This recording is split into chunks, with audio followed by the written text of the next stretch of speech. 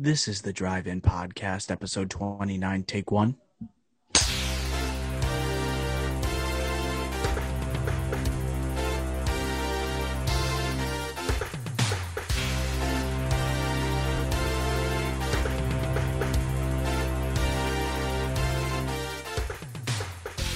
Hello and welcome to the 29th episode of the Drive-In Podcast.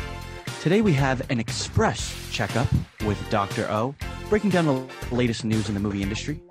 We have our special review of the long-awaited Snyder Cut, aka Zack Snyder's Justice League, and we have our top billing of movie basketball players. So use the bathroom now, grab your popcorn, and enjoy the 29th episode of the Drive-In Podcast.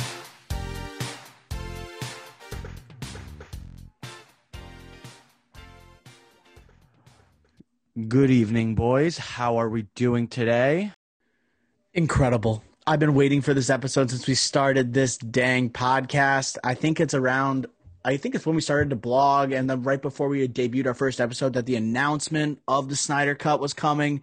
The day is finally here. We're going to debut our review on YouTube as well as the podcast. I'm excited to do this express checkup too. I'm going to feel like Walter Cronkite back in the 60s. It's going to be epic. Oh, God, yeah. This is like the biggest day so far in the Drive-In Podcast history, and looking forward to the future days. But this is definitely going to be the biggest day so far, but the biggest day in the near future as well. Yeah, absolutely. I honestly think it goes back to our Weekend Wise Guys days, Dr. O, when I think we reviewed the original Justice League that came out, completely ripped it apart, and it all has led us up to this moment where we have Zack Snyder's Justice League, the hashtag Snyder Cut. The people got what they wanted, and it is time. It is time to review that movie, except it's not. We're going to have a lot of stuff to talk about this movie, and that's why today we're doing a special express checkup with Dr. O. So I'm going to throw it over to Dr. O. Dr. O of the Drive-In Podcast, check us out. Let's check the audiences up. Bringing you the latest news in the movie industry. This is the Checkup with Dr. O. Dr. O, check us out. So, Ace Ventura 3, apparently it's happening, right, at Amazon with Sonic the Hedgehog writers. It's going to be from Amazon. As I said before, Jim Carrey is expected but not confirmed to return. We haven't seen that character since the mid-90s. It's giving us a lot of Coming to America vibes, like Dumb and Dumber 2 vibes, right? But Ace Ventura 3 is happening. Jim Carrey not confirmed to return. Moving along with the checkup, we have Adrian Brody set to play Pat Riley in an HBO series of the Showtime Lakers. Along with Brody, the show is going to star John C. Reilly as Jerry Buss, Jason Clarke as Jerry West, Quincy Isaiah as Magic Johnson, along with a slew of other unknown actors that will be playing figures such as Kareem Abdul-Jabbar, Norm Nixon. We have Irvin Johnson Sr. We have Donald Sterling, Michael Cooper, along with Cookie Kelly, who becomes Magic Johnson's wife. Along with that news, we have Jamie Foxx set to play Mike Tyson in a biopic series. We initially had reported this as a upcoming movie directed by Antoine Fuqua. This will now be a series that's set to be executive produced by the one and only Martin Scorsese. How are ya? And then wrapping up with the checkup today, we're going to have some DC news to slide us into this review. We have Emerald Fennell from Promising Young Woman set to pen the upcoming Bad Robot production Zatanna for DC and Warner Brothers. This goes under the umbrella of the rest of the J.J. Abrams produced DC movies that are set and shows that are set to debut following the Snyder Cut. And then we have some very disappointing Snyder Cut news. We have Warner Media CEO Ann Sarnoff shooting down any Snyder Cut sequel plans. She was quoted as saying, "We're very happy we've done the Snyder Cut, but we're very excited about the plans we have for all the multi-dimensional DC characters that are being developed right now." Sarnoff also confirmed that there will be no development of a Suicide Squad Ayer cut. All right, some disappointing news to end this express checkup, but that's what's going on in the industry. Let's throw it back to Nez. You've just been checked up by Dr. O. Wow. I just have to say I'm very impressed by how quickly you got through all of that. Thank you. And I am a little disappointed that there isn't a sequel, but I'll tell you why in just a minute. It's officially time, guys. It's officially time to review Zack Snyder's Justice League. The Snyder Cut is here. Any comments before we just dive straight into this? I'm ready to go. Let's just dive in. We've been waiting a long time for this moment. All right, let's do it. Our review of the week is Zack Snyder's Justice League, the hashtag Snyder Cut. The original one being released back in 2017, only to be re-released under Snyder and HBO Max this past weekend. So I guess let's just start out with some initial thoughts here. How do we feel about the hashtag Snyder Cut? I'm going to go with, let's start with Flicks here because he's the biggest Snyder fan in the pod. Well, wow. I am shocked because it's actually good. In my eyes, it's actually good. I have had my doubts about the Snyderverse. I liked Man of Steel. I did not like Batman vs. Superman. And obviously nobody liked Justice League that much. So I did not have high hopes even for a Snyder Cut movie. It wasn't hard to get past to the 2017 Justice League cut, that version. So I knew it was going to be better. But to be this much better, I am shocked and gladly shocked. And there goes my alarm. And one last thing before I turn it over to Dr. O is that I am actually really shocked that a lot of the great action scenes in the 2017 version, those were the only good scenes in that version, and they stayed here in this version. And that's just good to see that still some of Snyder's effects, some of Snyder's creative mindset still had an effect on that one, even though that was a complete failure. Dr. O? So it was an absolute joyride to watch this 4-hour film. I think what I like most about it is that it was so different from 2017's Justice League. Everyone kept saying, is it really going to be a whole different story? Are they really going to be introducing these characters in a new way to kind of we all knew it was going to end on a cliffhanger. But what I think I liked about it most is that it lived up to Snyder's true vision. They didn't try to Marvelize it like they did 2017. You could tell based on, it's got all Snyder's elements that he loves in his movies, whether it's the slow dramatic music he's talking about, the large scale epicness of a movie, almost treating these characters like mythological beings, right? And I am ecstatic that this came, but I am saddened that it's going to basically live up to nothing in terms of sequels, spin-offs, because there is so much to dive into with this movie, right? So many new characters introduced, so much teased at the end. But I am happy for Zack Snyder. I'm happy for DC fans. There almost feels like a little bit of vindication, right? Based on what Snyder was building to back with Man of Steel, Batman vs. Superman. And then obviously here comes the Snyder Cut. But I was very satisfied. This is borderline, I'm going to say it's superhero masterpiece. Wow. I would say. That's how good I think this movie is. Naz, what were your initial thoughts? This movie, all right, so first of all, there's never been a 4-hour superhero movie. So I don't know how you guys watched it, if you watched it all the way through. I guess unintentionally watched it in 4 separate hours, because I just couldn't get through. I don't have enough time in the day to watch a 4-hour movie. He's a busy man, folks. I'm just very busy. I'm bouncing all over the place all the time. But listen, I'll say this. I'm thoroughly impressed. I liked the movie. I mean, I don't think it's not the greatest superhero movie of all time. But wow, he did. Honestly, I had low expectations. I'm going to be honest. And now I'm blown away. So sometimes, guys, it's good to lower your expectations, because then you can't be disappointed. And I am just enthralled. Mm-hmm. First of all, the way that they put together the story was much better. I want to say Cyborg, incredible in this movie. Loved Cyborg in this movie. I honestly really liked all of them. The only one that kind of got on my nerves a little bit, maybe Aquaman every once in a while.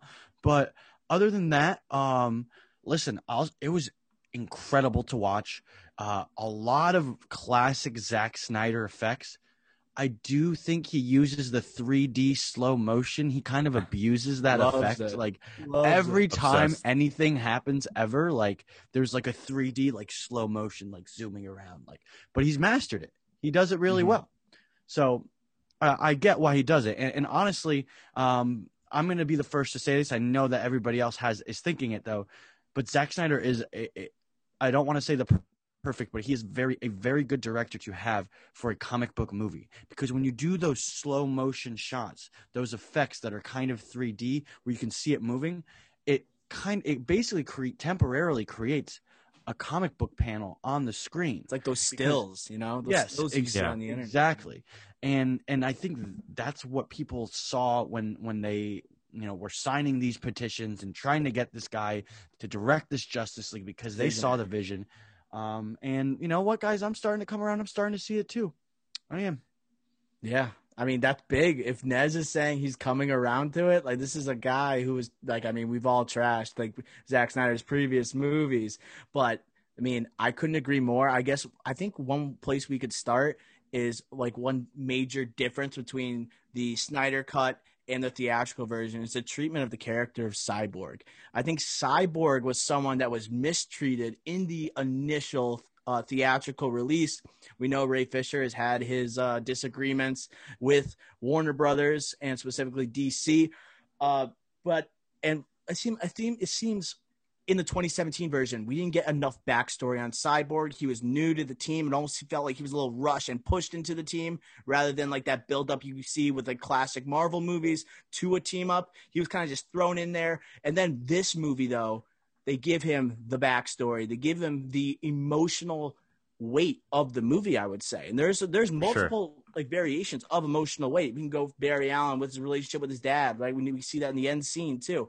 But I think Cyborg, he was, as Zack Snyder said, the heart of this movie. And I've done a complete 180 on my thoughts on Ray Fisher. His performance in this movie was awesome. I thought he was sick, right? And I honestly, I'm disappointed that we don't get to see like that intended Cyborg movie now, or that miniseries, or his team up with the Flash. Like everything was teased in this movie, and it looks so awesome. And the treatment of the characters by Snyder was so accurate that it just makes me sad that we're not going to see it.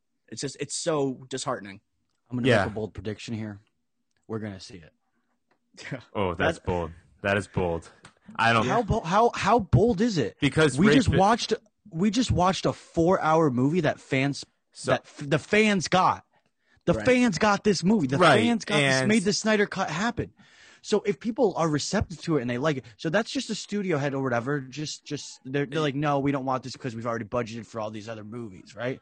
But then circle back here, people are loving this movie. If people are wanting more, they're clamoring. They start running those petitions again. And guess what? Now it's not just Zack Snyder fans. Now it's people who are Justice League fans. Now it's people who are like, wow, we watched that Snyder cut and we want more. Those petitions, they pick up a little bit of steam. Those petitions pick up some steam. Literally. Twitter gets, fully backs Zack Snyder. So it was let me just jump in here. Now it's hashtag restore the Snyderverse. I'm jumping in here. All right, so I think with any other project related to Justice League or DC, it's going to, I think there's a chance, obviously, after the Snyder Cut even happening, I think the only thing that's a no chance whatsoever is a Cyborg series or movie. Ray Fisher. That's the whole point of that rant. I think that's literally never going to happen after the issues that have gone on after the production of the 2017 theatrical version. I just don't think that will ever happen between Warner Brothers and Ray Fisher. But I echo your guys' thoughts. I thought Cyborg was actually really good, and that whole story actually made sense in the 2017 version. Not only did the whole plot didn't make sense, it really didn't make sense because Cyborg's character and backstory in that movie was so sped up and just didn't make sense at all. And it clearly, when Zack Snyder said he's the heart of this movie, obviously because he's the one actually breaking the unity, but also with his backstory, he was clearly the main person they focused on with all the different backstories of the characters. Because remember, this movie was supposed to come out after Batman versus Superman, but pre-Aquaman and obviously pre-Flash. So that's why you had those other two characters having main storylines, main backstories in this. But Cyborg was the main backstory. Now, moving on to a different backstory, I thought Aquaman was the worst out of the bunch. Like I think Nez was saying earlier, I think his airtime of his backstory. We already saw his solo movie, so I feel kind of bad saying this because it was kind of just redundant seeing it again, and it was before obviously the solo movie. But just like the scene with the singing, that was just tough. It was tough to watch in the beginning of the movie. So things like that, we just didn't honestly need it. Oh, with the girl singing as you went in the water. Yeah, that was just that's just like it goes to the point I was trying to make. It's like kind of like people hate or like about Zack Snyder in terms of how he handles superheroes. Like as I said, he treats them like gods. So it's like they're singing this like song, almost seems like a religious hymn. Like as he's going, like they're so grateful that he's graced them with their presence. He's going in the water. They start singing this beautiful song. It's like what people either like or don't like about Zack Snyder. Personally, that was annoying. That song stunk.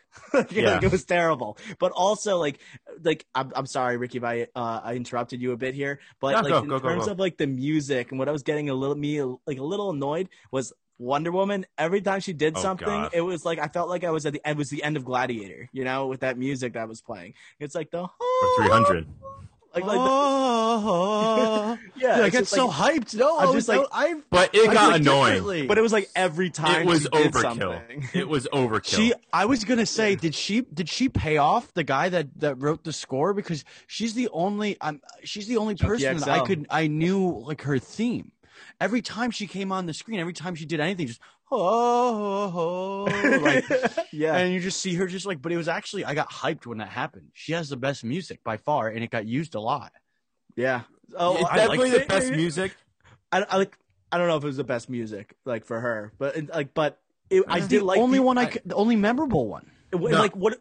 Go ahead, Flex. Sorry. Yeah. Let me jump in. I just know. Well, I think Superman was also pretty clear with him. But going back to the Wonder Woman and just the music in general, there were some moments where in this movie where the music was on point. The music in the Wonder Woman scene in the beginning was on point. So it was the first time you heard it. Yeah. The scene in the first scene with the Flash actually using his superpowers, saving Iris West, that music was on point. But then it was either overkill or it was just the tone was off. Like with the music selections at some points. And in a slow movie like that, you really want to keep with the tone so people don't turn it off and things like that. Obviously, it's a superhero movie that has insane action sequences, so no one's going to turn it off.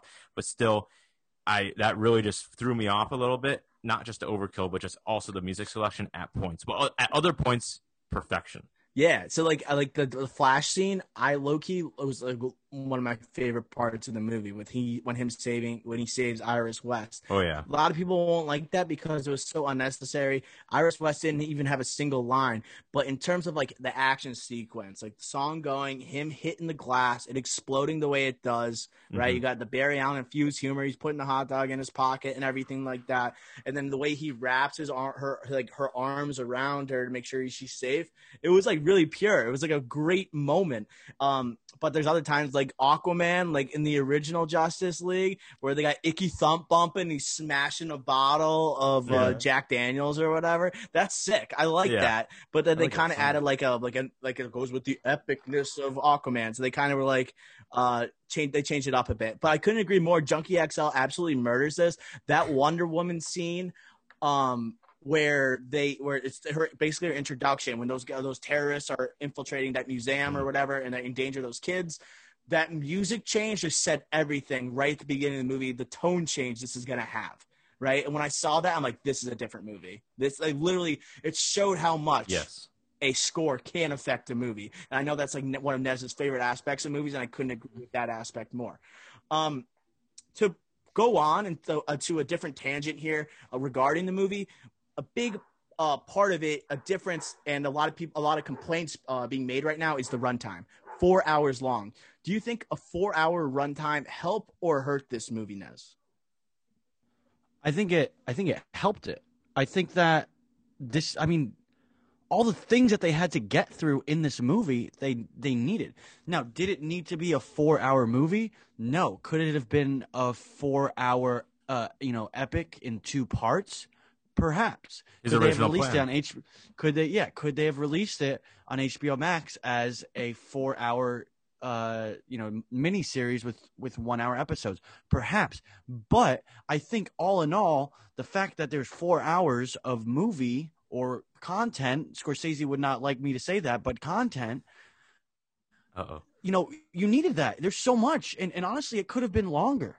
There's so much stuff that they had to get through. They have to get through a bunch of different origin stories. They have to get through Superman coming back and not remembering and attacking the Justice League. And then they have to, and they didn't even – they barely just scratched the surface with Darkseid, right? Because they're setting him up for another movie that may or may not be coming. But I understand the criticism. It's a 4-hour movie.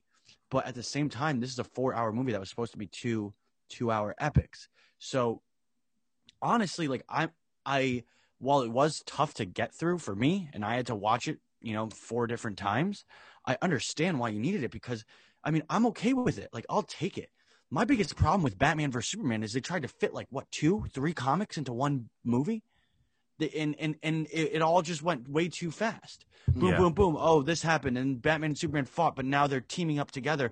And we're starting the Justice League. And it was just like, what? Yeah, so I hated that. So then they actually needed to focus on like bringing the Justice League together. Yeah. Think about Marvel. I mean, they did how many movies before they did the Avengers, right? Mm-hmm. And DCEU had what, 2-3 movies before Justice League? Yeah, basically 2. So they needed this. They needed this huge runtime. They needed a huge chunk of movie so that they could just pull this off. They needed this huge runtime to execute Snyder's vision for his Snyderverse. They needed that runtime for that. And his original plan, like we just mentioned, was 2 movies for this. So he was also still trying to fit in 2 movies into this movie. Mm-hmm. Also, another thing I want to say is that when this got announced, the Snyder Cut was happening, right? If we were actually going to get one, if this was announced as it was going to be 4 1-hour parts, I think there wouldn't be any backlash to it. I don't think we wouldn't even be talking about it. We would be talking about, did it actually work? Did the transition work from episode to episode? These once a week episodes or parts. I don't think it would get this backlash or negativity towards it. And you can watch it in parts, so there shouldn't be this much backlash about it. And then finally, just quickly, this is really a 3.5-hour movie. The epilogue is a half hour, 25 minutes. It's really not connected at all to what Zack happens. Snyder always does this in his movies, and I hate it. He doesn't have a clear distinction of a post-credit scene. It's always seems like it's a part of the movie. So nightmare. Yeah, it just like that. The Martian Manhunter post-credit scene, but it wasn't credited as a post-credit scene. That whole last 30 minutes was right. credit. So I hate people keep saying it's a 4-hour movie. It's really 3.5. I know it's still wicked long, and if they cut down on the slow motion scenes, it could have been 3 hours, maybe 2.5. But I just want to say it was really 3.5. Literally, no, I get it. Yeah, no, you're totally right about that. I mean, the epilogue was extremely long, but arguably the best part of the movie. It was. I was a little confused because, listen, I'm not that well versed in the comics, but I was like, oh wow, they defeated Steppenwolf, but wait, there's 45 minutes left in the movie. Oh man, is this when Darkseid comes out and they fight him too? Right. And then it's like, no, that's what fans were expecting. This long drawn out epilogue, but really, honestly, it was pretty sick. So first of all, the last fight was epic. They straight up a lot better. Wait, hold on.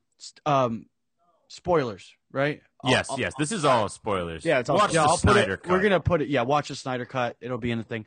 All right. They straight up alley-oop Steppenwolf. It was so much better than 2017. Aquaman to Wonder Woman. Oh, put it in! Bang! Literally. And then in Darkseid just squashing Steppenwolf's head. That was awesome. It was unbelievable. I wanted to say something about the runtime before we move away from it. Okay, but yeah. I think it would have been better if they announced it as a series because people have expectations of once you say it's a movie, everyone's going to sit down for 4 hours and watch it. Then they're at the end, they're going to say this was long AF, right? That's just naturally what's going to happen. So why not make it was initially going to be this, and I think it was Snyder's request, make it a movie. But As a filmmaker, I understand that he wants to do that. But at the same time, it's a great decision to have 4 hours, no matter if it's a series or a movie, because as Ricky Flick said, it kind of explains his vision. A lot of decisions made from Batman vs. Superman are justified in this movie.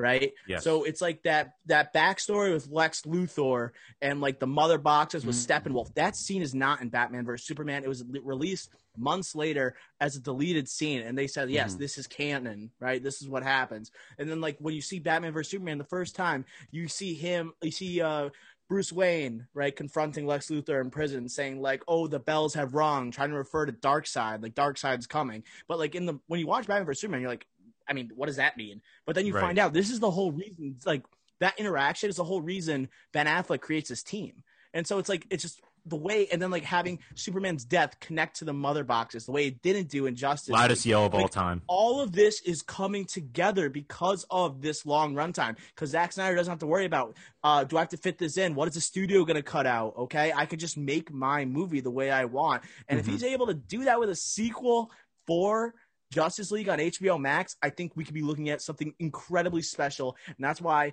this CEO of Warner Media is an absolute doofus for announcing that there's not going to be a sequel the Monday after you release the dang movie. Just say you don't know. Just say you don't know. Why ruin the hype around it? This is the height of the DCEU craze right now. This is the height. Superhero craze besides Endgame. Like, this is the height. Yeah. I mean, just wait. The Snyder army is going to mobilize, and let's go. Everything will. We will join you. Besides, we are joining. I will join you. I will join you. This will join us. I will join the Snyder fans, and I want a sequel to this so bad, yes. so bad. No, are you kidding me? So the way they just ended that, it's insane. Holy crap. It's insane how after those CEOs' comments, within the hour, there were 100,000 tweets about the Snyder Cut. Oh yeah. And like within the hour, that's more than any other like event within like the hour in the movie superhero universe of trending wise. Like, that's insane. Within the hour, 100,000 tweets. This movie was the one time that that literally Warner Brothers satisfied, right, the DC fans in terms of announcements, in terms of anticipation for a movie. Ever since Zack Snyder was kind of pushed away a little bit from Justice League, obviously he had his family tragedy with Autumn and everything. You saw at the end of the Justice League, Zack Snyder's version, it says for Autumn, but this was rejuvenated, right? The fan base, and then like at literally their peak after this, you're just gonna shut them down like that, and you know they're gonna come after you. But that's all I'll say about that. What I do want to go to is I want to talk about Darkseid. Nick brought him up briefly. He did not even get a name drop in the 2017 version of Justice League when Joss Whedon took over, obviously cut out of the film. So, boys, what did we think of Darkseid's portrayal here by actor Ray Porter? Flex, we'll start with you. Oh, well, starting with the portrayal, I guess. I thought he was great. I don't really know him, but I thought Darkseid was menacing, intimidating, just literally darkness. He was amazing. And also, I just want to say, it makes sense. Like, Steppenwolf, the inclusion of Darkseid makes Steppenwolf look that much better. Not just on screen, he does look a lot better. Good point. But Steppenwolf now also makes sense because when you watch this 2017 cut before seeing this, you just could tell that there's something missing here. He's the big bad, but the story doesn't make sense. You could tell. Mm-hmm. And that's what made that movie also not as good, because you always need a strong villain. And he's obviously strong, but this movie makes him look a lot stronger. And also, you get that backstory, a deeper story for Steppenwolf because of Darkseid being involved, because of the interactions with Desaad throughout the movie. And I thought, I honestly, I wanted more Darkseid. Who doesn't, right? But it made sense. His screen time as of right now, in the movie right now at the time, it does make sense, and even though I wish I saw more, he was sick when he was in it, and it makes sense the amount of time he was in it. Steppenwolf, kind of a scrub.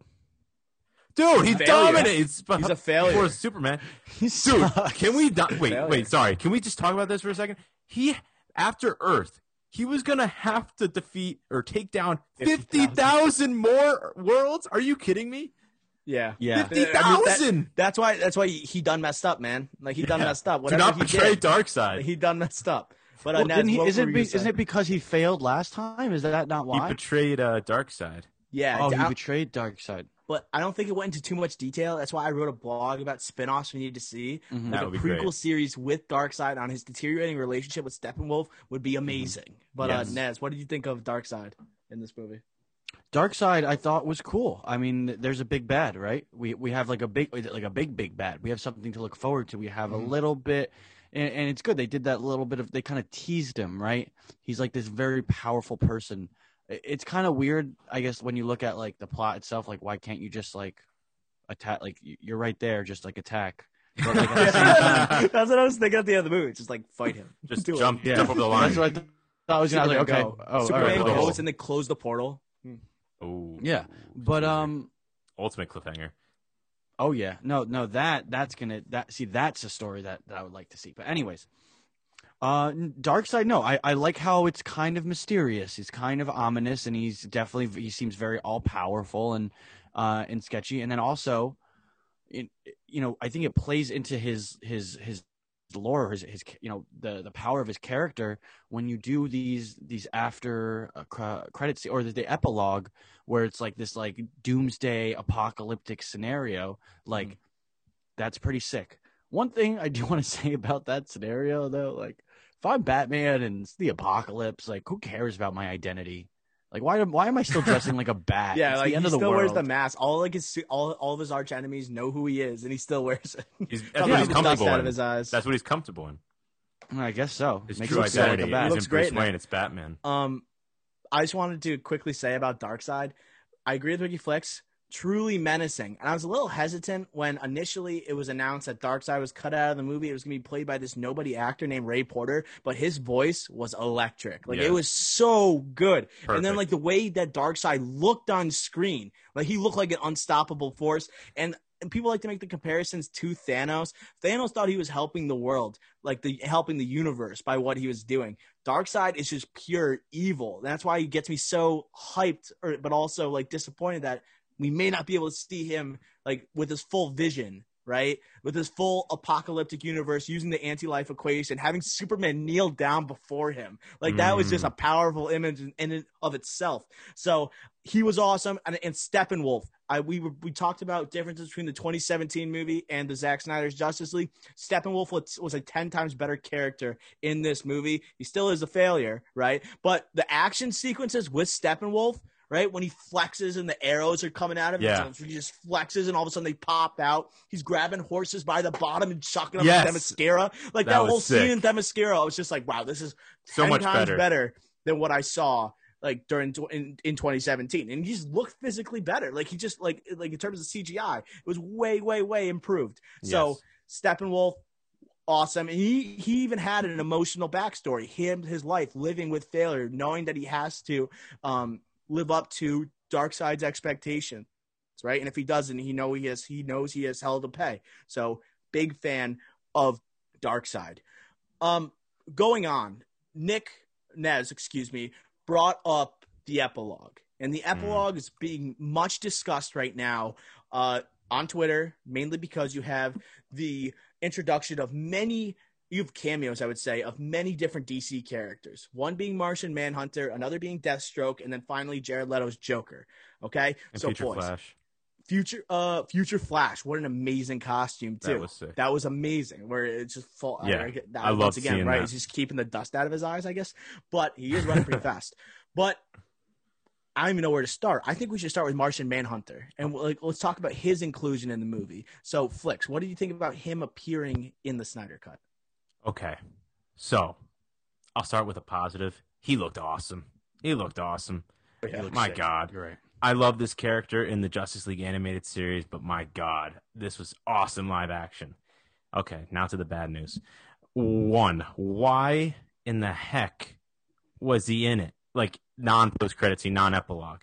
Like, made no sense. To visit Lois, I know they have a history, like him, his real life, him as a general, human-wise. Yeah, Harry Lennox. But, like, as a reporter general, like, relationship, like, very odd. And then the post-credit scene, just terrible terrible screenwriting, terrible.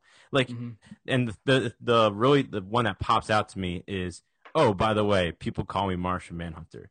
Like, if to make it like Some flow call better, me. yeah, you could just say you could just have Bruce Wayne go, so what do people call you? Or like, what's your name? Like the general introductions. Like what? Yeah. Like why So are you what are popping we? down? Yeah. Some kind of Martian manhunters. It's like Star-Lord in Guardians of the Galaxy telling people his name's Star-Lord. But not as a joke. Dude, Yeah. if some guy walked up to me and was like, "Hey, people call me Martian Manhunter," I'd be like, "That's cool, dude. I'm calling the police." You could Like, have said Jean. and another, or be like, "You could call me whatever." I don't know. They don't. I guess they want because they wanted to make it clear.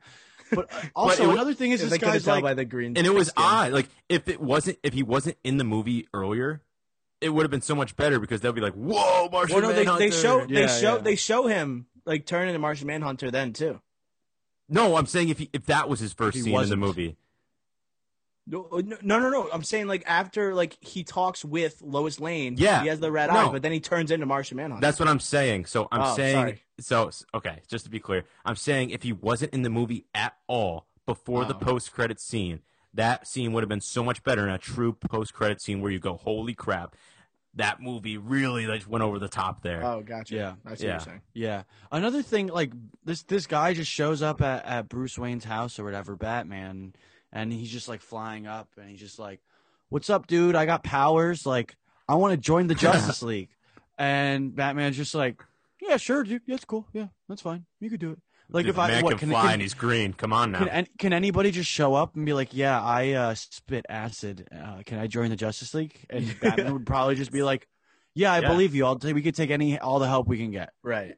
Like, So it was kind of weird. He was just like, "Oh, you want to help? Yeah, fine. Yeah, like whatever." So in terms of like a pure movie, like look, if I'm you're, not like, wearing hockey pads. if we're not, that's gonna hit the trailer. But if you're not looking at it as a superhero movie, you're just looking at a pure movie. You're like, what the heck is this? Right? So this is like what kind of separates a regular movie from a Snyder cut. He knows he's trying to please the DC fans. This is like Fanfare, what baby. he promised. Like he notices I'm probably not going to be able to make a second movie. I'm going to hint at what potentially could have been there. Right? I'm going to bring in Martian Manhunter for a scene. I'm going to show you what he was going to look like. Right? He apparently shot a John Stewart scene as Green Lantern in his backyard that Warner Bros. Forced him to cut. But I think that there was no background towards Martian Manhunter. You have no idea why he's on Earth. You don't know why he wants to help out Bruce Wayne. All he says is, "I have a stake in this world," but you don't know how he got to Earth in the first place. So, once again, Snyder Cut might not get a sequel, but if we want to get a potential spin-off here on HBO Max, I wouldn't hate a little Martian Manhunter prequel series, right? I wouldn't mind that. How did he get there? Provide some context here. Help us out, you know? That would be a great series. I'm all in on that. Let's move on to let's talk about some Deathstroke, right? Deathstroke initially had a cameo at the end of 2017's Justice League. He basically was in it with Lex Luthor after Lex Luthor broke out of prison, and then Lex Luthor offers him an opportunity to join him for to help make up the Legion of Doom, right? Or the Injustice League, either one you want to call them. So in the Snyder Cut, we have Lex Luthor inviting Deathstroke to his ship, his yacht, after he breaks out of prison, and instead offers up Batman's secret identity, right? And then it really doesn't mention the fact that they plan on making a Legion of Doom, right? It's basically supposed to lead into the Batman solo movie with Affleck versus Joe Manganiello. So, boys, what did you think about Deathstroke's look in the film, his appearance, his cameo? Flicks, what were your thoughts? Yeah, no, I thought he looked phenomenal. Like, he looks like Deathstroke, a live-action Deathstroke. Really cool to see. Joe Manganiello, like, looks the part. But in fact of the context here, there's no mention of Legion of Doom, so that was disappointing, even though you kind of can infer it. But the big disappointment was, like, I wasn't expecting this type of news to be released, as I'm just not, like, that wasn't in the comics or anything. And I don't know, with the identity of a superhero, I kind of like that staying true to the comics. I know I'm sounding like a homer, but like I just didn't like that myself. And especially with the dysfunction around Batman vs. Superman and how Lex Luthor found out about Bruce Wayne being Batman, and wasn't that clear in the actual non-Ultimate cut, but the theatrical version. I just didn't like that. And again, I'm not going to critique it to my overall score of this movie at all, because I'm looking at the epilogue as like a separate thing. That's what I'm doing. So I'm not going to critique it that much. Okay. Personally, man, he looks awesome. We all knew he looked awesome. He looks like he would play a superhero, supervillain, meaning Joe Manganiello there regarding him. I personally, there seemed to be like a big craze when like there was that test footage that came out for Ben Affleck's solo movie. I think Ben Affleck posted on Instagram. It's like Deathstroke, like a screen test for the character, and people love Deathstroke. He seems like to be a modern Batman villain. Like I'm more with the traditional, like the Riddlers, like obviously the Joker, Penguins, all those. The blue Deathstroke chips. seems like, he's kind of came up in like the 90s and early 2000s. He's been very much a newcomer in terms of fan favoritism. So it was cool to see him. He's basically, for those who don't know, he's basically Deadpool, but just isn't funny. But he's very serious. He can't grow back stuff though. He's human. He's got the same skills, has swords and everything. So he doesn't have the same exact powers, but Deadpool is a ripoff technically of Deathstroke. Yeah. So similar to. I just don't also like. I don't know if I trust Joe Manganiello as the main antagonist of a Batman movie. Like that seems like a bold stretch there too. But if it meant more Batfleck, I would have been down. He looked great with the mohawk and the apocalyptic scene. I wonder if that I know that was shot post 2017. That was one of the reshoots, right, with the nightmare scene. So I wonder what his actual plans for Deathstroke were at that point. But I think it's almost just like giving Joe Manganiello another shot because he probably won't get another chance to play this role, and I think Snyder knows it means a lot to him. Similar to, I think what we're gonna just go next is Joker. I think that's basically the same. What we could transition to. Terrible laugh. Like, do you want to jump to that? Laugh. You want to jump to that? Yeah. Throat. Yeah. I that laugh was horrendous. I don't know.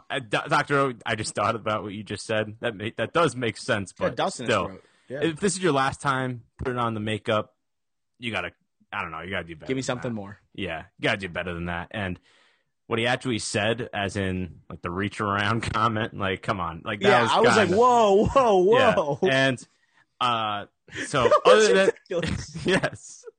And there's a couple other. I rewinded it. I was like, "What the heck did he just say?" It was just it's just odd, but in the end, I still watched that scene 3 times. Like, even though I didn't really particularly love Leto, that Joker in this, I still watched it 3 times because of the context and the importance of a Batman Joker being on the screen together at the same time, and actually what was being said, like Joker talking about Jason Todd, like.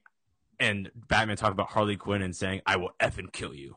Make no doubt about it. Like, that was awesome. So I guess Batman killing people doesn't really it's not, as long as they're like, if they're parademons, he can kill them. And if it's the Joker, he could kill him, or he's going to kill him. Yeah, but like, what?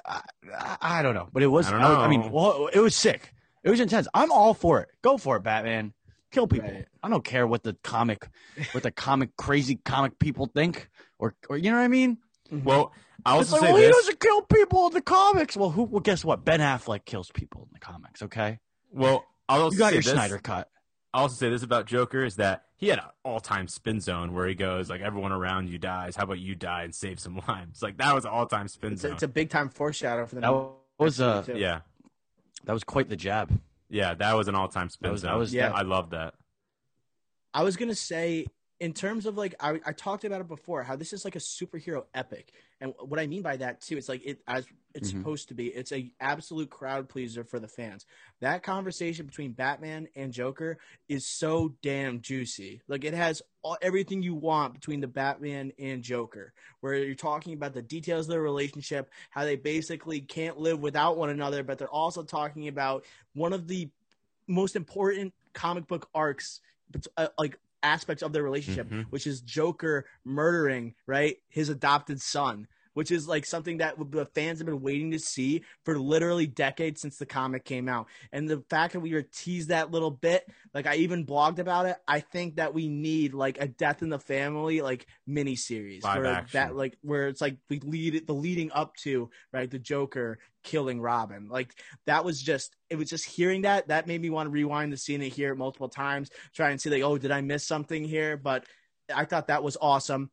it's not full redemption for Leto. It's one scene, but people are hailing it as one of the best interactions between Joker and Batman. Let's not forget the interrogation scene in The Dark Knight. That's all I have to say. Yeah, and also I thought it was interesting in the nightmare scene with Joker how he foreshadowed the nightmare at like the future like of Snyder's vision with like Lois Lane being an integral part and like dying and Batman letting her die and causing all of this. And I think that's the whole problem with Zack Snyder and his vision is that everything's relying on the next. I know we've discussed that before, and this is just another example. And now Warner Media CEO saying there's not going to be another one. So just another cliffhanger, an actual cliffhanger that we might never get. But that's why we have the internet, folks, and we're going to restore the Snyderverse. Good point. I can't believe I'm joining this. I can't believe I'm going to be. I just think that those people were obnoxious, ridiculous, like you're living in a fantasy land, and they literally got a studio to come out with a movie because they wanted it to happen. Plenty of seats at the table. That's incredible. That was incredible. And you know what? To the Snyder fans, I will fight with you. I will fight with you to make Justice League 2 happen. Yes. We are on the wagon. As we wrap up this review, I also want to I brought up a couple ideas for any spinoffs, but what do you guys want to see as a potential project stemming from this movie, no matter what Warner Media says? So Flix, do you have an idea on the top of your head, anything you want to see? Well, we've mentioned, I think, 3 great ones, as in Death in the Family type miniseries or movie preferably for that one. Martian Manhunter will be unbelievable in any form. Preferably, I think a series would be great for him since he wasn't a main Justice League here.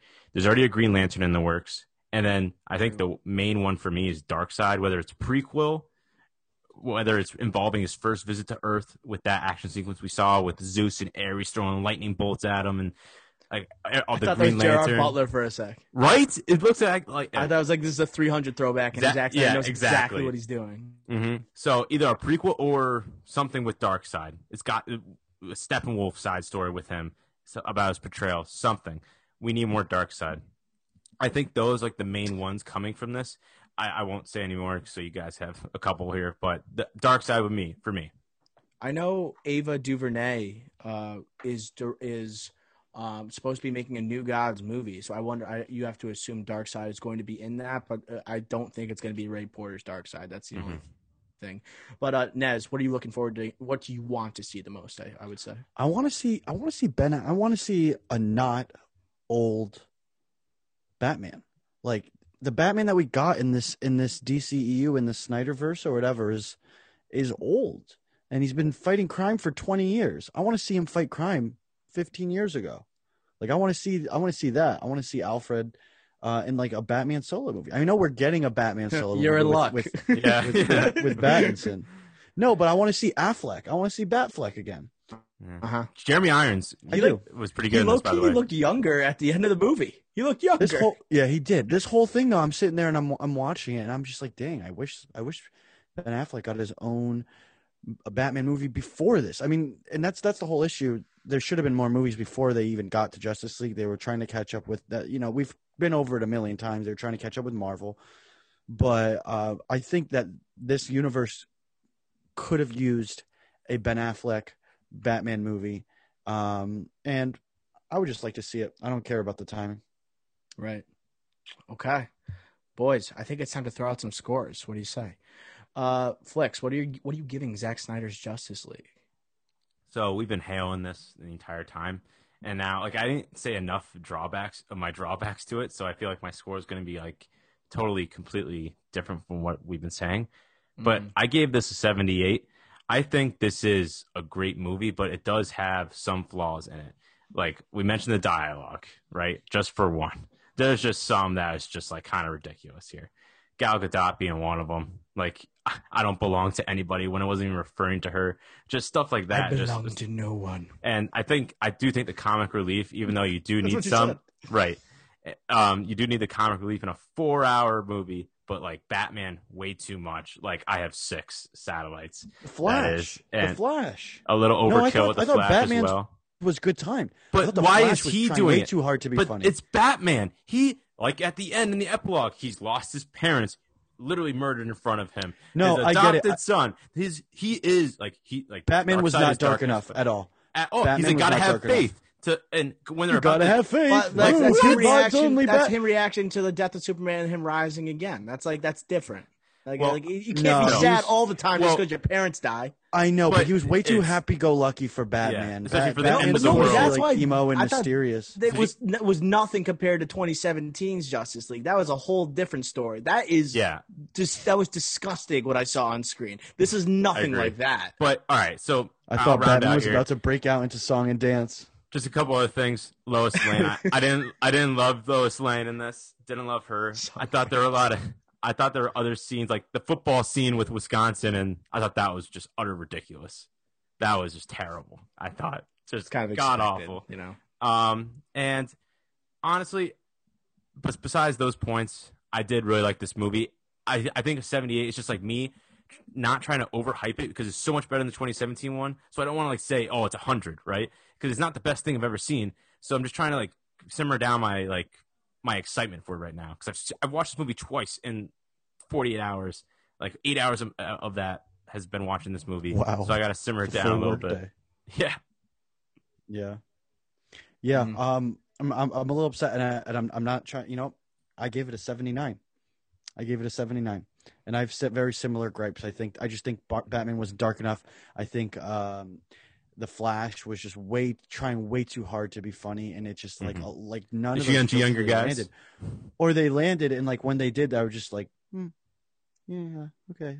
I would smirk, but I don't know. Just to compare to Marvel, Star-Lord will have me laugh out loud. I'll laugh out loud to like that. I didn't really get those chuckles when they were going for them, you know. And then Batman is just you gotta have faith, woo. I don't know. It was just not. It was, but at the same time, still a good movie. I still enjoyed it. This is a C+. You got a 79. Your teacher refuses to round it up to a B- because you were acting out in class, as DC has been. And that's my score, 79. It was my score before the movie. I just want to say that's why I gave Ricky Flicks that look when he gave his score. Oh, okay. Okay. So I'm gonna go with 84. I'm usually the optimist. I would say me and Nez are primarily optimists when it comes to movies, in terms of scoring them. But I need to say this was a much more complete story, and that's why I liked it so much. It connected things that weren't explained in the original Justice League. My score might be bumped up because of the failures of the previous Justice League, but I watched this movie twice, just like Ricky Flicks, and I'm confirmed with my feelings towards it. I thought your guys' points about the humor. Yes, it's a Zack Snyder movie. You're not anticipating it to be the funniest thing of all time. I thought Barry Allen was fine. I didn't think it was that cringy. I thought Batman was great. It's a different kind of Batman. All we see is for Batman is him dwelling his parents' death, reacting to his parents' death. We finally have a Batman with a different motive. He's trying to build something following the loss of basically trying to fix his own problem, his own issue. He tried to kill Superman. That's how dark is that? And then he literally dies. I messed this up. I gotta fix this. It's a whole different type of Batman that we're seeing here. The action was incredible. Steppenwolf was a much improved villain. You have the teased big bad that was looming over the movie. The scale of this movie was otherworldly.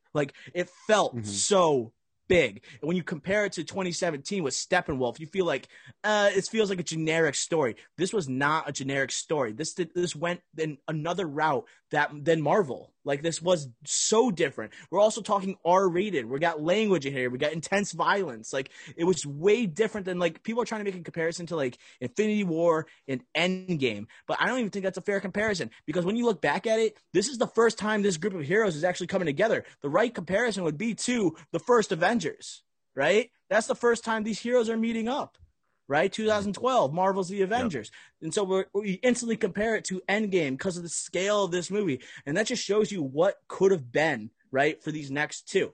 And I love the way, this whole universe, the fandom, that it was just living up to fan expectations. Obviously, I'm a massive comic book fan, so I love what I saw, right? And it was I thought it was a good interpretation of the character. Yeah. So I'm it was superhero porn. It was amazing. Like, yeah, come on, it was awesome. It was a superhero epic. Like I'm Yeah. trying to like emphasize, and I keep saying art, superhero art. Yeah.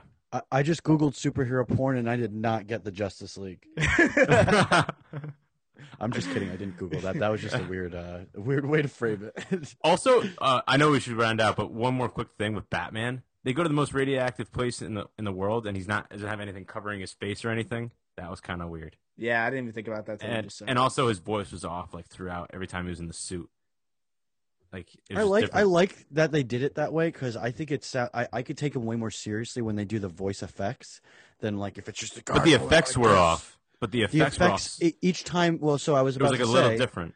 I was about to say, every time he spoke, he sounded like it sounded a little different. It was right, it was inconsistent. It kind of threw me off a little bit. Also, we got to give a quick shout out to that Flash scene at the end. That's gonna go down as one of the best superhero scenes, like at the end of a movie. Like that's like it also had those big moments, and that was one of them. Yes, and it also gave like Barry Allen's character something to do other than push a truck. You know, it was good. That's because that was the big problem with 2017 in my opinion. The Superman Flash fight scene much improved from the 2017 version. That was insane too. Going super speed against each other. And oh my god, Superman coming back and fighting all of them was sick. It was so much better. That was sick. But I do have one issue. I do have another issue that I want to talk about. Aquaman did not even use any of his like aqua powers. He's just flying around with the trident. I thought at some point Boston Harbor. I thought at some point that they were going to do that he was going to do some sort of like like bring some like dolphins to like come beat up some some parademons or whatever. But he didn't really use his like water powers. He was flying around stabbing with the trident, which is cool. Mm-hmm. But like, why not just be Trident Man at that point? Right? I mean, he's Aquaman. Yeah, you might have to evolve to that character. I guess so. But all right, guys. Any last final comments before I throw it over to Ricky Flicks for top billing? That's all I got. Thank you, Zack Snyder. Right. It's time for top billing with Ricky Flicks. Take it away. Thank you, Nez. All right. Inspired by March Madness and arguably the best weekend of the year, we have the top billing of basketball movie players. This will be a snake draft style with 5 picks. Once someone is picked, it is off the board. No repeats allowed. That doesn't include movies. You can repeat movies. So if there is more than one basketball player in the movie, you can pick that movie again, or that character as in picking that movie again, but not allowed to repeat characters. And there's also no picking real basketball players. So we're all thinking it. Michael Jordan is off the board. There's no shot anyone here can take him. But before we get going, do we have any questions? Nez, do you have any thoughts heading into this draft? I'm just excited to get after it, baby. Let's get it. Let's go. I'm a little upset with myself. I missed the cut for brackets this year by about 10 minutes. So I don't have a bracket. I'm not really that invested in March Madness, but that being said, we are.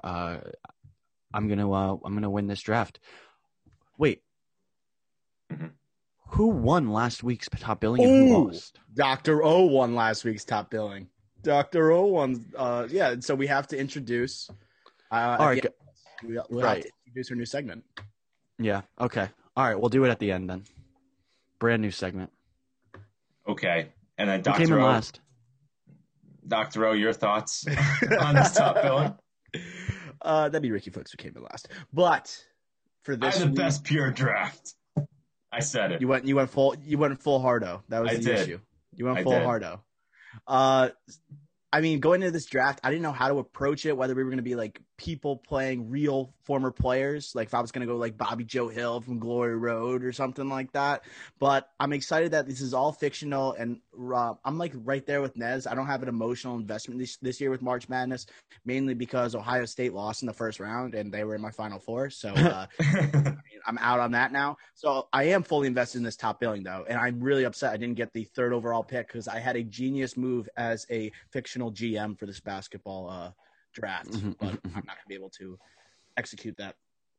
Well, I think that's interesting because I have the 3rd pick and might as well just get into it now.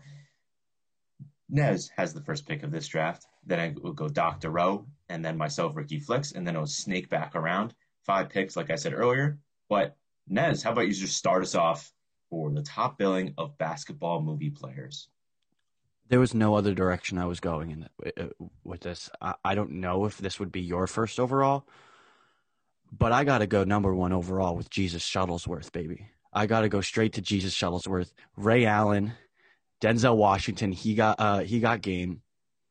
That's an all-time, probably the best basketball movie of all time. Hot take. Ooh. I don't know how you guys feel about that. Wow. But I mean, it's a timeless classic. A timeless classic, and one that I grew up on. Jesus Shuttlesworth, first round pick. I'm kind of thrown off by this first pick. I don't think, with the fact that there's no Michael Jordan available, I don't think there's a clear cut number 1. But in terms of like Ray Allen, we're from Connecticut too, and that meaning for us. And then also Spike Lee, you got Denzel as his dad, and Ray Allen. Like, who thought he would be an actor? Like, I still think of him as the guy for the Miami Heat who hit the game time shot to send it to overtime against the Spurs. Even though obviously, mainly a Supersonic, and then he's a Celtic. But I mean, great pick. He definitely deserves to be on this list. A first rounder, I think, is worthy as well. Might have some character issues, but we won't have to discuss that. Go ahead, Flix. All-time recruiting visit. That's all I'll say on that. But oh yeah, I will also say no. I think I will disagree with Dr. O. I think this is the clear 1-1 if we're not doing real basketball players. I think this is the clear number 1. I think this is the pick. Like, for me personally, I would have gone this. That's why I was upset I didn't get to have the number 1 pick. But I think this is a slam dunk personally. But it's Jesus Shuttlesworth. I call myself down the court all the time. His name alone is worthy of a 1-1, even if he sucked at basketball. Denzel's performance in that movie also incredible. Yes. Flix is greatest actor of all time, next to Daniel Day-Lewis. Well, don't even bring his name up anymore. Moving on, Dr. O, your first pick, Dr. O. So if we're going best basketball players I want on my team, I gotta go Uncle Drew. I gotta go Uncle Drew with Kyrie. I have to. And that's even if this is just fictional basketball players. Even if the movie was never made, just going on the Pepsi commercials, almost automatic. When those came out on YouTube, they were must watch. And I mean, seeing an old guy like that, him with the makeup, right, dangling these defenders, right, draining threes, right, nifty around the glass. I mean, I have to go Uncle Drew as the best pure player. He's played by Kyrie Irving, obviously, so I got to go that. Yeah, I can't blame you there. I can't. And also, it'd just be cool to have Uncle Drew on your team with those handles. That would be that's pretty nice. That's pretty convenient. That's a great pick. He's actually not on my big board, but I completely understand that pick. It's Kyrie, it's Uncle Drew, and like I said, it would be great to have an old guy on your team. the old veteran. Yeah, some veteran experience. There you go. Oh yeah, exactly. I got the young buck. You get the veteran. Mm-hmm. Well, all right. Uncle Drew would be a mentor to Jesus. Mentor to Jesus. All right. Ricky Flix, myself, I get the third pick. Here, we talked about Michael Jordan was the clear, we couldn't get Michael Jordan. So what's the next best thing? You got to have Michael Jordan in a different form, and that's going to be like Mike Calvin Cambridge. That's what it's going to be here. Wow. I'm going to take him with the shoes, obviously. So Calvin Cambridge as my point guard, as my shooting guard, doesn't matter. He's going to be my stud, my Michael Jordan on my team. Nice. It's a good pick. Nostalgic pick. Yes, no teasing picks, but I'm also thinking a little over-relying on the sneakers. Yeah, he's nothing without those sneakers. Survive an entire nothing. If we were building a franchise, I'm drafting Calvin Cambridge in the first round. I need his sneakers to stay intact. Mm-hmm. Yes, right? You're drafting the shoes, a 20-year basically. Career. Yes. Calvin Cambridge, his biggest issue, he should have told the organization about the sneakers, and they would have done everything to keep those intact. Yes. No? Yes. He should have been up front with the organization about that, and then he would have been better off. Yeah, they easily would have been the whole situation at the end, that chaotic part. Yeah, they would have easily been okay, we don't care. As long as you still play like Michael Jordan, we will keep you. We don't care about your situation. Yeah. No, but they would do something to imagine. Like an NBA organization, knowing that these shoes are the only thing that are keeping their franchise alive, they are going to do whatever they can to preserve them. You're thinking like Pat Riley right now, just thinking in his head, all right, shoot. Oh, yeah. Jimmy Butler. I'm thinking like if a team came in possession of those sneakers, for example, like the LA Clippers, I think if the owner knew about like a Steve Ballmer, he would just put the shoes on and play himself. Like he wouldn't even save it for another like player. Could you imagine Steve Ballmer just dunking on dudes? Yeah, I mean that would be awesome. That would be awesome. Basically looking like he's on a trampoline out there doing a backflip and throwing down a dunk. Look like the Windows 95 launch. I mean, he'd be hype AF. You know? Yeah. I thought you were going to say, just sign a random kid off the street and for like the minimum salary. No, like Steve Ballmer will be the player. Wow, that's a great idea too. But all right, so Calvin Cambridge is my first pick off the board. All right, to the second round now. Still with me. I got my franchise player, but I think I'm just going to take the best shooter off the board, and that's Jimmy from Hoosiers. Just the best pure shooter off the board. He will transition to the three-point game. I don't want to hear that argument. He will transition to a three-point line. I think that he's the best shooter by far, and I want that on my team. Like a Jerry West. So, exactly, a Jerry West-esque type player to go with my Michael Jordan-esque player. So that's what my pick is, Jimmy for the logo. Nice pick. Classic movie. It is. He's gonna get all the fundamentals done. Like, he's gonna play the right way, all a la like a Tim Duncan. He's gonna do the right thing with the basketball, make the right play. Good pick, and I think his game is transitional towards this new NBA. Yes. All right, Dr. O, your second pick. Okay, I'm gonna go Neon from Blue Chips. Obviously Shaquille O'Neal. So I got one former player, one current NBA player. I have Uncle Drew with Kyrie. Now I got Neon from Blue Chips with Shaquille O'Neal. Most dominant force in the history of fictional basketball, other than potentially the Monstars. Sorry for teasing that pick there. But I think he himself was basically a human life monster in that movie. And I mean, we talk about like epic recruiting visits and things like that. I think Blue Chips is right up that alley with Jesus Shuttlesworth. So I got to go Neon from Blue Chips. Solid. Yeah. That scene when he actually goes and sees him, like Nick Nolte goes and sees him play. That was like all time scene, just him just dunking on literally all these random people. That was all time. And then just also like huge recruiting violations, huge character issues, but you're going to take the most dominant force in basketball, of course. Had to. And I got the high-low. I got Kyrie running. I got Uncle Drew up top, and then I got Shaquille O'Neal. I know we're not building a team necessarily, but if we were, mine's looking pretty good. Indeed. But Nez, off to you for your second and third picks. Let's get it, baby. Let's get it. Oh, man. I got a lot of options here, but I'm actually going to continue with like Mike. Like you said, liability with Calvin Cambridge, with the shoes. So I'm going with Tracy Reynolds. I'm going with Tracy Reynolds, the real star. I mean, he needs another guy next to him. On my team, I got Jesus Shuttlesworth, so I'm taking Tracy Reynolds, second round. He's the veteran on your team now. Exactly. We need the veteran presence. We need that locker room guy, right? So he's going to hold the locker room together. And that's my pick. We already talked a lot about Mike, but the difference between him and Calvin Cambridge is he actually is good at basketball. Also, another thing I want to say is that this graphic is going to look amazing. And in particular, I love these Knights jerseys from that movie. Yeah, I do think those are great jerseys. For a fictional NBA team, they did a great job. Some great cameos in that movie, too. Steve Nash. AI. Dirk Nowitzki. AI. I remember when AI came. I saw that movie in theaters. I remember when AI came on the screen, everybody screamed. Everybody was so hyped about it.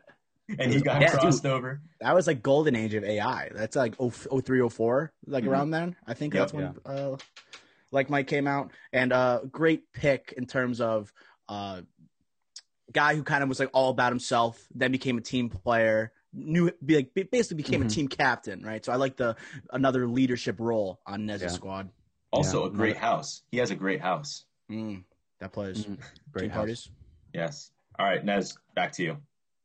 My next pick is another glue guy. This is your glue guy on your team. This is the guy that keeps everybody together, keeps the camaraderie. Also, he makes plays. He's good in the clutch, and that's Air Bud, baby. That's Air Bud. My guy. He's a shooter. He's mobile. He's agile, faster than anybody on the court. He's got 2 more legs than everybody else, and he will cross you up. He will shoot from the perimeter. He can get all in your bunk. He's the most complete basketball player in the game today, bar none. And that's what separates Air Bud from the pack. That's twice you picked him in a top billing now. That's my guy. I like dogs. Of course, who doesn't? Yeah, Air Bud. And I mean, you can run the pick and roll with Air Bud. You know, he's going to be great on the alley-oop. You know, I think that's strong suit, finishing around the rim. Couldn't agree more. He's a great third-round value there. Yeah. Enough said. Dr. O, your third pick. Okay. See, if I was building a team, I would pick this person to match with Neon from Blue Chips. But instead, I'm going to go with the best player available, and that's Coffee Black from Semi-Pro. Absolutely drains every shot he takes. I don't think I've ever seen him miss a shot in Semi-Pro. Maybe when he was on the Spurs for like the half the game, then he switched the team. He went back to the Flint Tropics at halftime. I think, and literally the scenes of like Jackie Moon right in the beginning, and him just like saying call him for the ball, whatever, and you have Coffee Black just dribbling till the end of the shot clock, just in circles and then draining threes in the corner. So and once again, some character issues, but by the end of that movie, he really fully developed into a better person and overall better basketball player. So I'm going to take Coffee Black from Semi-Pro. The creator of the alley-oop, basically. He had to be picked somewhere on this draft, so I appreciate that. That's a foul! 2 fouls! Number 2, 3, with the body! And also, he's like all-time like moment, like a sports moment is when he left a team that was going to go to the NBA to go back to the ABA team that was going to try to finish in 4th place. Like, what? Like, what do you... We also have to talk about the fact that it's Andre 3000 that's playing him. Yeah. Yes. We do have to talk about that. He's one of the greatest rappers of all time, and he's one of my personal favorites. Mm-hmm. It's amazing. It's amazing. You have Andre 3000 on your team. He's had an interesting acting career, too. He played Jimi Hendrix. He's had an interesting life. He just he did Outkast when he was in his 20s. He did a little bit of movies, and now he plays the flute at random parks throughout the United States. He's so versatile. Very versatile. But great pick.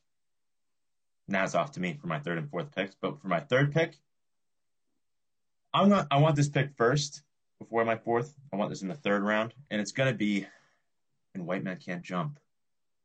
Woody Harrelson's character, Billy. I can't pronounce his last name.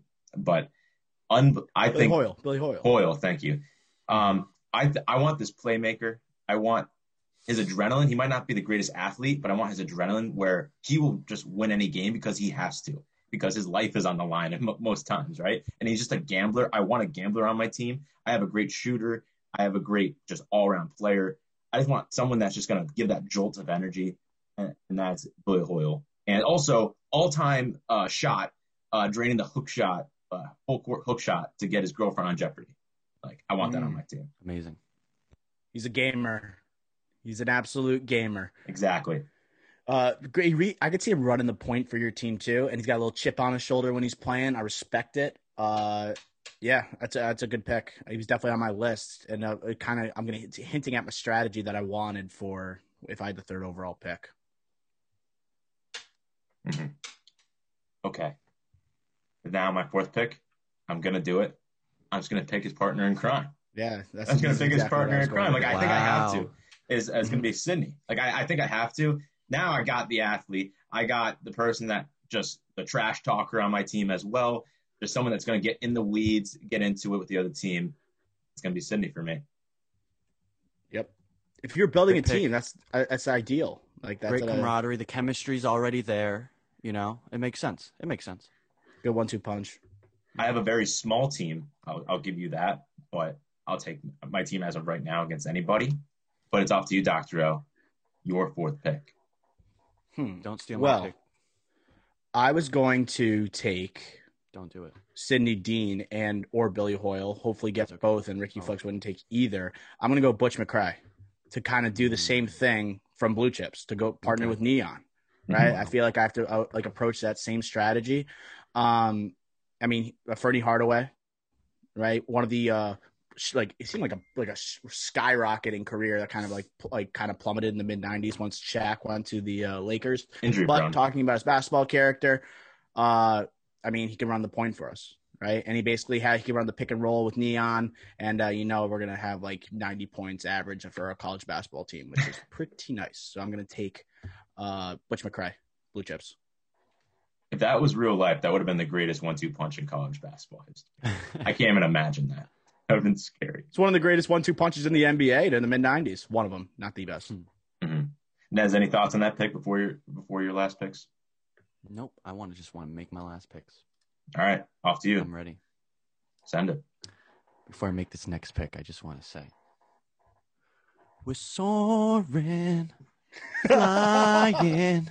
This guy lives There's for Disney. not a star in Good pick. heaven that we. Troy Bolton, baby. Wildcats in the house. Not only is he a talented basketball player, but he can be the face of your franchise. He can sing. This guy could drop an album. He's into musical theater. He's multifaceted. And he's my fourth pick, baby. Troy Bolton. I can't believe he survived. I can't believe he made it this deep. I can't believe it. I did not even think of him. Are you serious? Yeah. He's going to be an honorable mention for me. The first thing I thought was Troy Bolton, Air Bud. That was the first thing I thought of when you said we were doing this top billing. Oh yeah, incredible. Got to keep your head in the game. I'd be nervous the focus of the team would be off since our best player is going to be in the school musical. But I think it's a good pick. He's a talented guy. He's got to make a decision. He's got to make a commitment to the team or not. You have Air Bud and Troy Bolton on your team. Oh yeah, and wait till I give you my last pick, baby. Give Round 5 pick. I'm going with. I need a point guard. And I need somebody that can dribble, right? Key. So I'm going with Lola Bunny. Lola. She's quick out there, right? She's got rabbit feet, She's all over the place. Pretty good ball handling skills. She zips around out there. Better pick than Bugs. Better pick than Bugs, I would say. Bugs is too worried about looking at Lola, so he won't be able to perform out there. But Lola, I think, has the eye on the prize. Lola's going to be my distributor. She can dribble around the defender, and she can get the ball out to Troy, to Air Bud, to Jesus Shuttlesworth. I guess we're doing teams now. I think that's what's happening. It's come to that point, and it's going to influence my last pick. I don't know. Yeah. So Lola Bunny. That's my final pick. Had to get that one. Had to get my point guard. One of the most anticipated things that I'm waiting for with the new Space Jam movie is how good are going to be the Looney Tunes. Is Lola Bunny going to be as good as the prior one, or is Bugs just going to be a superstar now? Have their games evolved since 1996? Exactly. Mm-hmm. And I don't know if I could say they will. LeBron might just take over. He just might do everything. I feel like they're going to be rusty in the first time when they head out for practice. And Foghorn Leghorn's going to be stomping all over the place, saying, I'll say. Yosemite Sam's just going to be shooting his gun at people. It's not going to go well that first practice. No. Dr. Rowe, your last pick. Okay, I need a glue guy. I have Uncle Drew. I got 3 NBA players with Penny Hardaway. And then I have one of the greatest rappers of a generation, obviously, with Andre 3000. I need my glue guy, someone who's going to bring the boys together in case that there's a little bit of divisiveness on the team. We're having locker room talks. Maybe we have to have a players only meeting. Who's going to lead the players only meeting? Bill Murray from Space Jam. Bill Murray from Space Jam. The guy is just so dang likable. He knows how to bring people together. He is not going to be the fastest on the court, right? He's not going to be the shot maker you need. But I could actually see him late in a game needing to make a couple free throws. I think he would bang them. He's a high-pressure player, right? Comes in late into games, obviously, from our records of Space Jam. I like the positive vibes he brings. He's playing with a backwards hat during the game. So I'm going to go with Bill Murray as my glue guy for my team for this top billing. Wow. I did not see that coming at all. Didn't even think of that. I'm impressed. He's terrible. He sucks at basketball. I think you missed my entire argument where I said he's a glue guy and he's a leader and he's going to lead the players only meetings. He should be your 6th man. Well, we're only drafting 5 people. Yeah, I know. I would be okay if he sat on the bench and I played my 4. All I know is that Air Bud is locking down Bill Murray 100%. Bill was locking down anybody. Air Bud. Bill would Air Bud will lock down anybody. Yeah, no, you're right. I think Bill would just be nice to the dog and kind of be a distraction to Air Bud throughout the entire game. That's a great Take point. him out of it. He's just no. I think dogs just naturally love Bill Murray. I could see that. Right, but Tracy Reynolds, the veteran point. presence that we have on our team, he's gonna get him in the right headspace. Dude, he's gonna be going down low. Like I'm talking Tracy Reynolds going down low against Neon. Oh my God. Then you got to worry about the backcourt. But watch the pick and roll with Lola Bunny and Jesus Shuttlesworth. I'm lacking a bit of of defense on my team for sure, but I think Butch McRae could do a pretty good job on Lola. This is getting ridiculous. Well, my last pick, I'm going to go the same route as in now we're doing teams.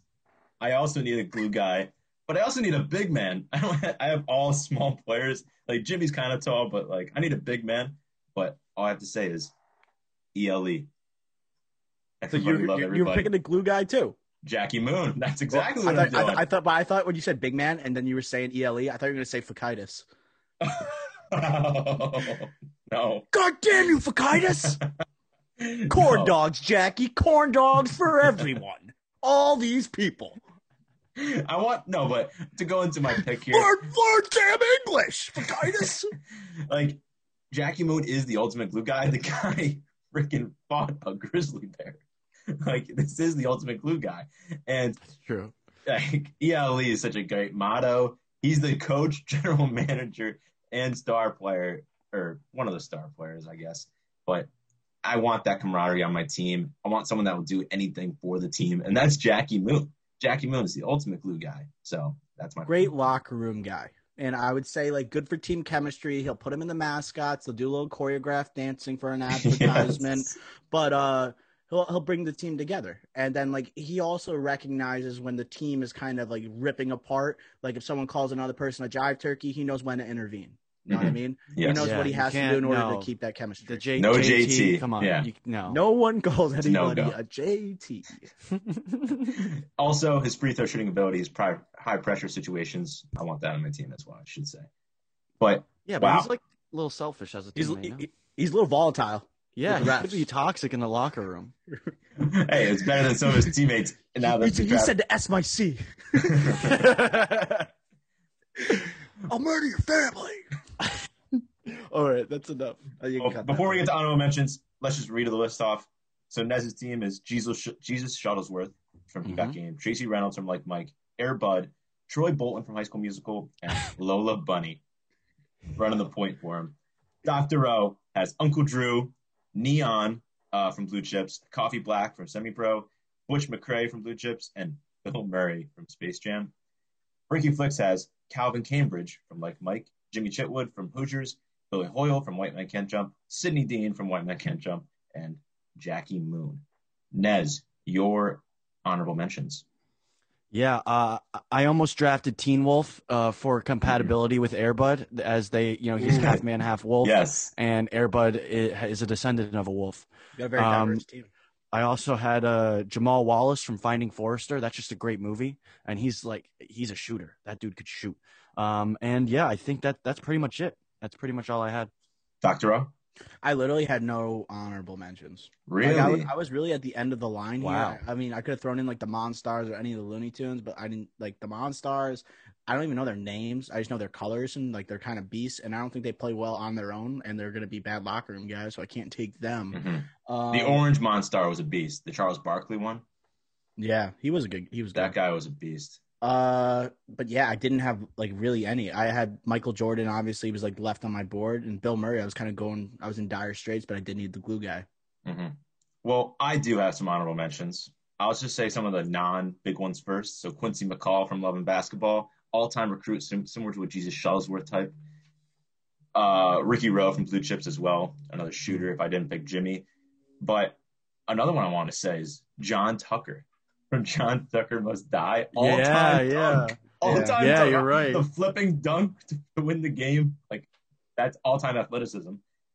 And also Denzel, and He Got Game, Jake Shuttlesworth. Like, he was amazing, too. He almost beat his son when he's been in prison for how many years? Like, holy crap. True, yeah. He's an all-time basketball player. And You're right. And everyone on the streets is like, this guy is the best, or was the best, and like, it's saying like he's basically better than his son was, and like he just went to prison and was a terrible person. But still, I would have liked that on my team. Obviously, character issues, but at the end of the day, he ends up overcoming those. And also, I think I should just mention, like Doctor was saying, there aren't a lot of great ones left. I think we picked the best ones on the board. Maybe Teen Wolf was maybe an oversight on our part, maybe. But there are great basketball movies that just don't have great players. Like think of like Coach Carter. You think of Samuel Jackson, such a great performance there, and it's solely around the coach. You know, like they do have great players, but that's really they had that. I forgot what the one player's name was that was going to go play in college. I forgot who it was, but he was pretty good. I thought about him with the headband. It was played by Rob Brown. I think the actor is. He wore the old and one headband. Channing Tatum and Coach Carter. God. Yeah, literally a liability on the offensive end. But yeah, that will wrap. Coach Carter's son, it's not a bad one. He had potential. He was only a freshman on the varsity team. No Monstars got drafted, which is interesting. Mm-hmm. Yeah, I just don't know what to say. Do I say Orange Monstar? Do I say Purple? No, they have Monstar? names. You would just have to look it up. All right. That wraps up our top billing here. No, it does not. Ricky Flicks. We are debuting our new segment. Ricky Flicks came in last place last week. So now the new segment that we have is the person who came in first place in top billing the week before gets to choose a movie quote for the person that came in last place to read on the podcast. Dr. O won last week's top billing, so you will be choosing a movie quote or scene to reenact. So I will throw it to Dr. O with his choice of Ricky Flicks' punishment. So I won top billing last week, so I am choosing for Ricky Flicks to play Brick Tamlin in the part when he invites Veronica Corningstone for a party in his pants. And so Nez will be playing Veronica Corningstone. Ricky Flicks will be playing Brick Tamlin. Are you boys ready? No. Yes. Right. Ricky Flicks is not ready for this. He's not too happy about this, especially because he lost. Yes. We're about to see these acting skills right now. This is why I didn't do theater in high school. We'll use the clapboard to kind of get you started. Ready? And 3, 2. Say action. Yeah, hold on. I gotta do say it again. action. No, you can't say it. I thought you have to say action. 3, 2, 1, action. Okay. That's how they do it. 3, 2, 1, action. Veronica, look over here. Excuse me, Veronica. Yes? What is it, Brick? I would like to extend to you an invitation to the pants party. Excuse me? The party. The pants. Party with the pants? Brick, are you saying that there was a party in your pants and that I'm invited? That's it. Did Brian tell you to say this, Brick? No, yes. Okay, no. I don't want to go to the party in your pants. Very well. Ian, would you like to go to a party in my pants? Well done. Well done. Nice job. Well done. Very Good job. nice. There we go. The Good inaugural movie quote / scene / line of the week. We got to get a better name for that. I love it. That last line had me laughing. Ian, would you like to go to a party in my pants? All right. Well, that'll wrap up this episode of the Drive-In Podcast. We will see you next week. No, pants party is canceled. And we will Smell ya later.